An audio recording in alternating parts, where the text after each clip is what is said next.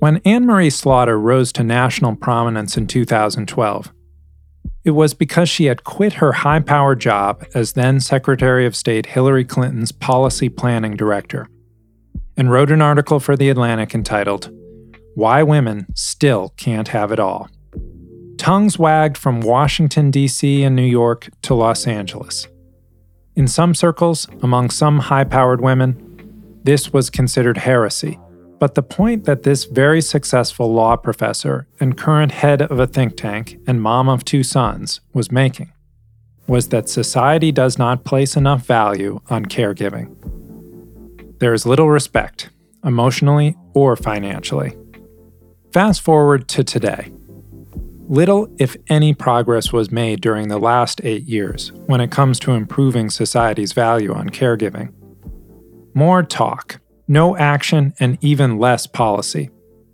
Working moms still shoulder what is now called the emotional labor burden in the home. The U.S. government has failed at caring for parents, and even more specifically, moms. Then the pandemic came crashing in. It hit working women like a meteor. In an instant, worlds blew up. The statistics speak volumes. The Census Bureau reported that a third of working women 25 to 44 years old who are unemployed said the reason was childcare. What's worse is that experts say women who are dropping out of the labor force may not find a way back in. The predictions for the future are grim. Pay equity? Forget about it. Re-entering the workforce? Not really, as you will be behind. It has left millions of women forced to make a choice, work or parent, regardless of whether it is an economically or spiritually sound decision. We thought it was fitting to speak to Ms. Slaughter, who has thought hard about this issue and lived it as well, for this episode of CQ Future. Well, welcome, Professor Slaughter. We appreciate you joining us. My pleasure to be here. So, Professor, in your Atlantic piece, you argued that the factors preventing women from having satisfying work and family lives were primarily cultural, work cultures that favor people who put in a lot of hours and face time and are always on call. But you ended the piece on a hopeful note because you said a new generation was coming and they had different values and you saw positive things ahead. That was 8 years ago. How do you feel now? Well, I think that things have definitely gotten better in the workplace. And COVID has accelerated that in the sense that for those bosses who said, no, you have to be here and you have to be here from 9 to 5, 8 to 6, 7 to 7, whatever it was, they've now been clearly proven wrong. The economy, at least the knowledge economy, has functioned virtually from people at home. So that, in that sense, it accelerated what was already a trend. As millennials were saying, "Look, my work is wherever my computer is. I don't see why I should sit in an office," and basically employers were having to adapt to be able to attract top talent. All of that is good. And I do think going forward, I expect people who are knowledge workers, people working through their computer. It's a different thing for those who are still doing physical place-based work. But for knowledge workers, I really think it'll get much better, much more flexible. I expect people to be working 3 days in the office and 2 at home, or broken up in all sorts of ways. Right. That's kind of the silver lining coming out of the pandemic. And as you mentioned, your Atlantic piece very explicitly was about knowledge workers, about the white-collar workforce, and about women in that workforce. And you talked about the burdens of travel, the burdens of having to be in the office for meetings. We're not going back there. So that's a silver lining. Yes. And the travel alone, the number of women I know who are up for a promotion, but the next level meant a ton of travel. So they didn't want the promotion because it just wouldn't allow them to be the parent they wanted to be and the professional they wanted to be. that suddenly is really going to loosen up. I mean, I was traveling constantly, and I think there are an awful lot of meetings where you jump on a plane for 1 hour, 3 hours. No way. That will be continually to be done virtually. So that will also help parents, but still mostly women who want to be able to juggle at that next level. Now there's no demarcation between those two spaces. And so it's easier to work into the night. It's easier to delay your break for dinner when you don't have to rush out to go get your kids and you Yeah. don't have, sort of a set schedule. And so I don't know, it strikes me that there's a positive there in the flexibility, but there's also a need for people to set boundaries. And I don't know if the work culture allows that. What do you think? Well, the people have to set boundaries, bosses have to respect boundaries. And it's absolutely true. I always used to say that many of the working mothers, working fathers who were primary caregivers were the most efficient workers I know. They would show up and they would know that, they had 8 hours before they had to pick up their kids. And, they got it done in that amount of time. And in many ways, that's healthier because even I remember when my kids were small, that race across town to pick them up at daycare. But then, that was the demarcation line. And I might well get back online after they were in bed when they were really little because they went to bed at 7 or 8. Then you get to the phase where you go to bed before they do. And it's different. But I do think that's the other side of all of this. And the side that I didn't pay attention to in 2012 when I wrote my Atlantic article, but that I really came to focus on in Unfinished Business, the book I published in 2015, is that house side. It's the care side. It's the all the work that goes into obviously caring for kids, caring for parents, caring for anyone who needs it. And there, yes, you're now the big downside of the pandemic. I mean, there are many, but even for women who are knowledge workers, is suddenly, as you say, there are no boundaries. But of course, also kids are not in school by and large; they're in virtual school, and somebody's got to oversee that. And so everything is all in the same place all the time, and the women are wildly disproportionately bearing that load, even when the fathers say, no, it's 50-50. When you do the time charts, it's not. It's 70-30, 75-25, 80-20. I'm not saying they're not doing anything, but they are not really sharing. And so you're seeing women opting out. You're seeing almost 1 million women who've already dropped out of the workforce or gone part-time because they just can't do it. So if we are going to shift to semi-home based work, we have to change the culture of work, but we also have to change the burden or the sharing the obligation of care. Care is not it's not a burden. It's something that is deeply rewarding, at least some of the time, but it's work. It's definitely work.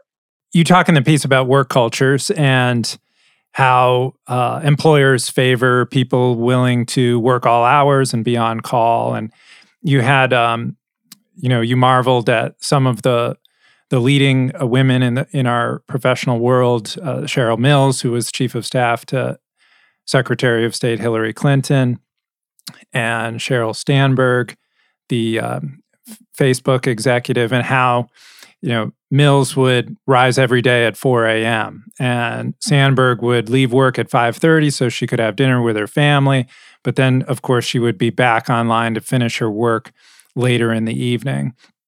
And it sort of struck me that, that's that candle burning on both ends work culture that for a lot of people, they just don't want. And, you talk about the pursuit of happiness. I mean, isn't it okay to eschew that lifestyle? It is in Europe. It isn't normally in America. I mean, you go to Europe and people have 6 weeks of vacation and they work, right? But they work hard. The French are more productive than the Americans by hours worked. If you hour by hour, they are more productive than Americans, but they stop working and live, right? So they work to live rather than living to work. And there is a happy medium. I mean, I certainly have deep workaholic tendencies and pulled plenty of all-nighters until I was 40 and even one in the State Department. But It is not healthy unless you're, in the government and the National Security Council and the world is, there are jobs where you simply have to do that, or you're a surgeon, or although even there in medicine, there are times on and times off. It is unhealthy. And ultimately, I think it is bad for output. I think it's bad for productivity. People burn out. And they ultimately, you lose a lot of the talent. Again, I think caregivers, fathers as well as mothers who have a reason to be home are often just far more efficient than people who think, well, I'm going to be here till midnight anyway, so I might as well take a long lunch, or I might as well just hang out and talk to somebody in their office, as opposed to, I've got 8 hours to get it done, I'm going to get it done. So Congress is working now on another COVID relief bill to get some aid out to Americans who are suffering. And when Joe Biden takes office next month, they want to do more. He wants to do more. What can they do to help the women who've dropped out of the workforce, who've lost their jobs in the service industries, get back? So again, different categories. For women who have stepped out of the workforce, there ought to be a kind of almost like an amnesty, right? Where firms, just like a moratorium on evictions, where firms across the country need to take a look at who they lost and say, wait a minute, we need you back in. And we need you back in either part-time or full-time, but on a very flexible schedule. This is something that, again, is just an extreme example of something we see all the time, where women don't want to leave the workforce, but they're forced out because they cannot make their work and their caregiving obligations fit together. Employers who want to keep them, who recognize how much talent there is, can definitely find a way. But there, the administration can do a lot of urging. It may be able to do, some policy measures, but really, I think a lot of this will be about encouraging firms to find ways to get that talent back in. Longer term, though, we need a whole infrastructure of care. And you are seeing that. That's part of the Biden plan. People have finally realized that this is not just childcare. It's childcare and elder care. And I'm a boomer, and I'm born in 58, so I'm the height of the baby boom. As my generation ages, we need more elder care. But again, also people who are ill, anybody who is vulnerable for some reasons. We need universal child care. We need paid family leave. We need long-term care arrangements. It's a whole infrastructure that is just as important to making the society and the economy function as roads and ports and bridges and broadband.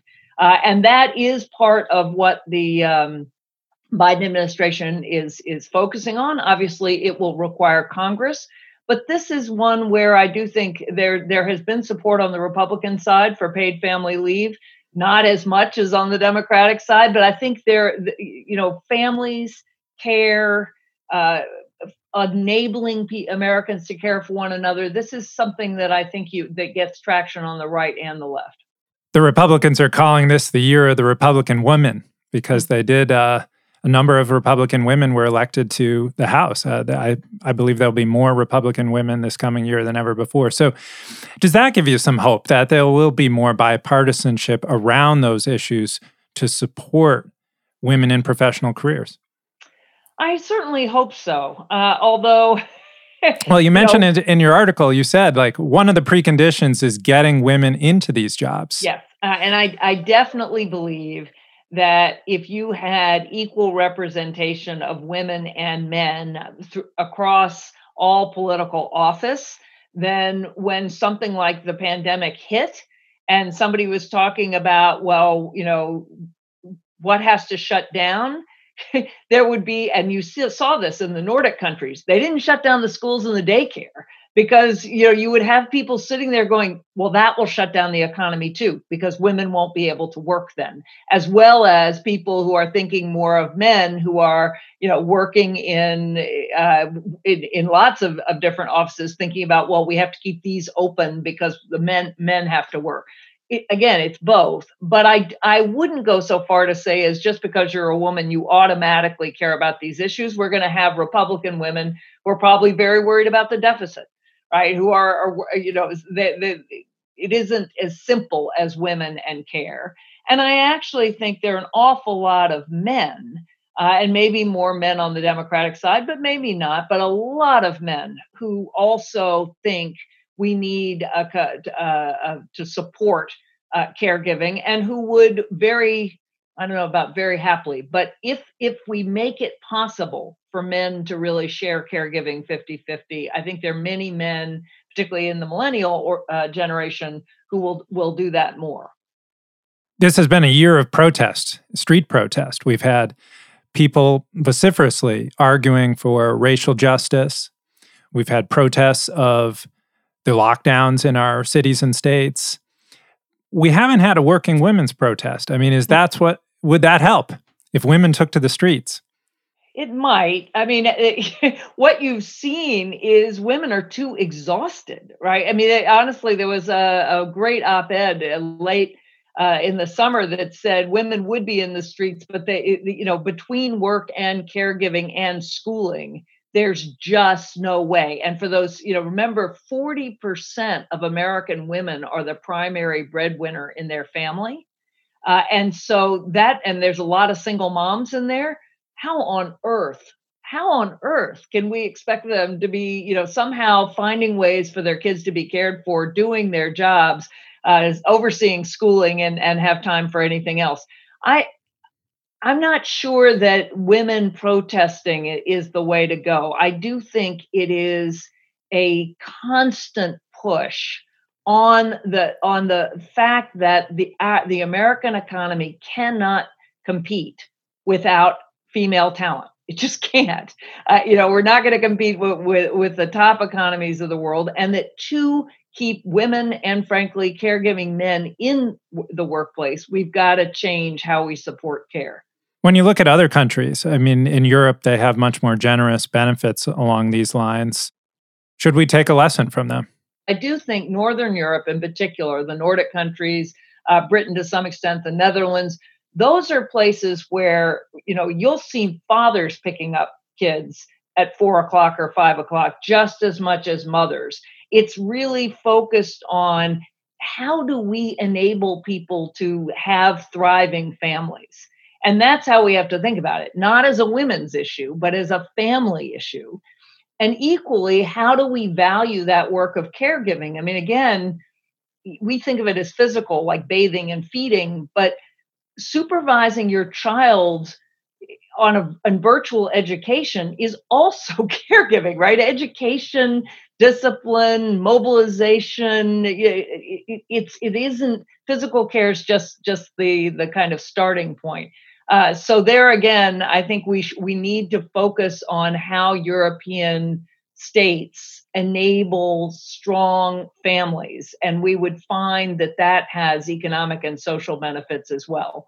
And the last thing I'll say, though, then is we also have to pay our paid caregivers much more, right? And those are overwhelmingly women of color, overwhelmingly immigrant women. And if you want to, again, create a care infrastructure, those women are essential, but you've got to pay them a living wage. You've got to get benefits for them. That will then help close that gap between knowledge workers and other workers. But it's also just part of getting good care. How long do you think it'll be in this country before we have equality for working women? So I think if you actually focus on the care side as much as the career side, I think you can do this in 10 to 20 years. And I think it's striking that Melinda Gates, who's been studying, gender equality now for 20 years, has concluded, she has a campaign called Equality Can't Wait. And at the current rate of sort of equalizing how many women are doctors and how many women are law partners and how many women are CEOs, we're looking at well into the next century before we're going to get equality. That won't do. And so she also, in the Equality Can't Wait, she focuses on the care side. And that's why I say the difference in 2012, when I wrote that article, I was a classic upper middle class white feminist who thought, all I need is for you to remove obstacles from me at work, make it possible for me to work flexibly, and I will just, soar. I now look around and say that's a really small slice of American women. And if we really want to level the playing field, we've got to make it possible for women and men to have care and career together. And that requires much, much bigger change and public infrastructure, not just private changes. I mentioned how hard the pandemic has hit working women. So many have dropped out of the workforce. Did that catch you off guard at all? Were you surprised by that outcome?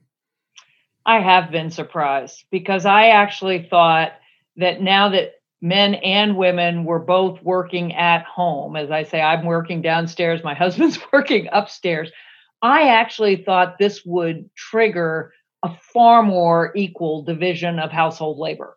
Because I thought, now, he's not going to be able to avoid it. He's right there. He sees it. And as you add homeschooling effectively, or a version of it, it's going to be untenable unless they're really splitting it 50-50. And instead, what we've seen is women still doing the lion's share, and then saying, I just can't do it. And that does surprise me. And some of it may be the man is still making more. And so if something's got to give, it's going to be hers. We've still got a lot of pay gap, and that really does matter. But some of it may just still be cultural, that he's like, well, you're better at it, or it's your job. Some of it may be the woman not actually being willing to demand what she needs, or even more insidiously, not really believing he can do it. And this is very fraught, but ultimately, there are a fair number of women who just think when it comes to the kids, she's got to do it. Otherwise, it won't be done well enough. And you have to kind of get past that and let him do it his way. But I thought we'd see more change in terms of those domestic relations. And instead, we've seen women being forced out. And that is the worst result. You talk about the investments government could make in caregiving to help working mothers balance their work life. We know Congress is very divided, that it's been gridlocked for years on many questions, and it will be divided in January. How do you get that past the finish line? Well, I honestly think that the country needs sweeping reform in a whole lot of areas. And I see us as being in the equivalent of the early 20th century, between, say, 1902 or 1905, 1915, 1920, where there were really big changes made, or again, maybe during the New Deal. And the Biden administration and the way power is split right now, of course, we don't know how the Senate will turn out, but if the Senate is really split 50-50, those are not the conditions for sweeping change. I think you're going to see a lot of it in states, because I think states just can't survive with a lot of the infrastructure they've got, things like broadband, things like school reform. And again, we saw states lead on healthcare. We're going to probably see states lead on childcare. But ultimately, we have to have this magnitude of change. And I don't know whether we're going to, the current political system will deliver this magnitude of change, or the need for this change will revolutionize the political system. And there's pressures in both ways, that we really need to overhaul our electoral rules. But I am confident that going forward, with men and women both working, we need them to work. We need to upgrade the care our children get, particularly for our poorest children, but up and down the line, that either we make this level of change or we effectively sink as a country. Your article in The Atlantic was headlined, "Why Women Can't Have It All." If you were redoing the piece today, updating it, how would you headline it? I should start by just saying I have regretted that title for those 8 years, because it was supposed to be "Why Women Still Can't Have It All," meaning here's the changes we need to make. But most people read it exactly as why women can't have it all. And I'm the poster child for supposedly you can't do it, which is the opposite of the message. Although I don't think it should be up to women. But today I would write an article probably called "Who Cares?" and why that matters for the future of gender equality. Professor Slaughter, thanks so much. Thank you.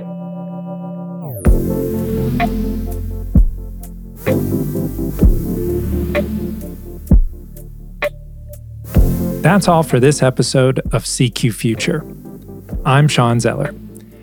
You can find all of our CQ Roll Call podcasts at rollcall.com or your favorite podcast app.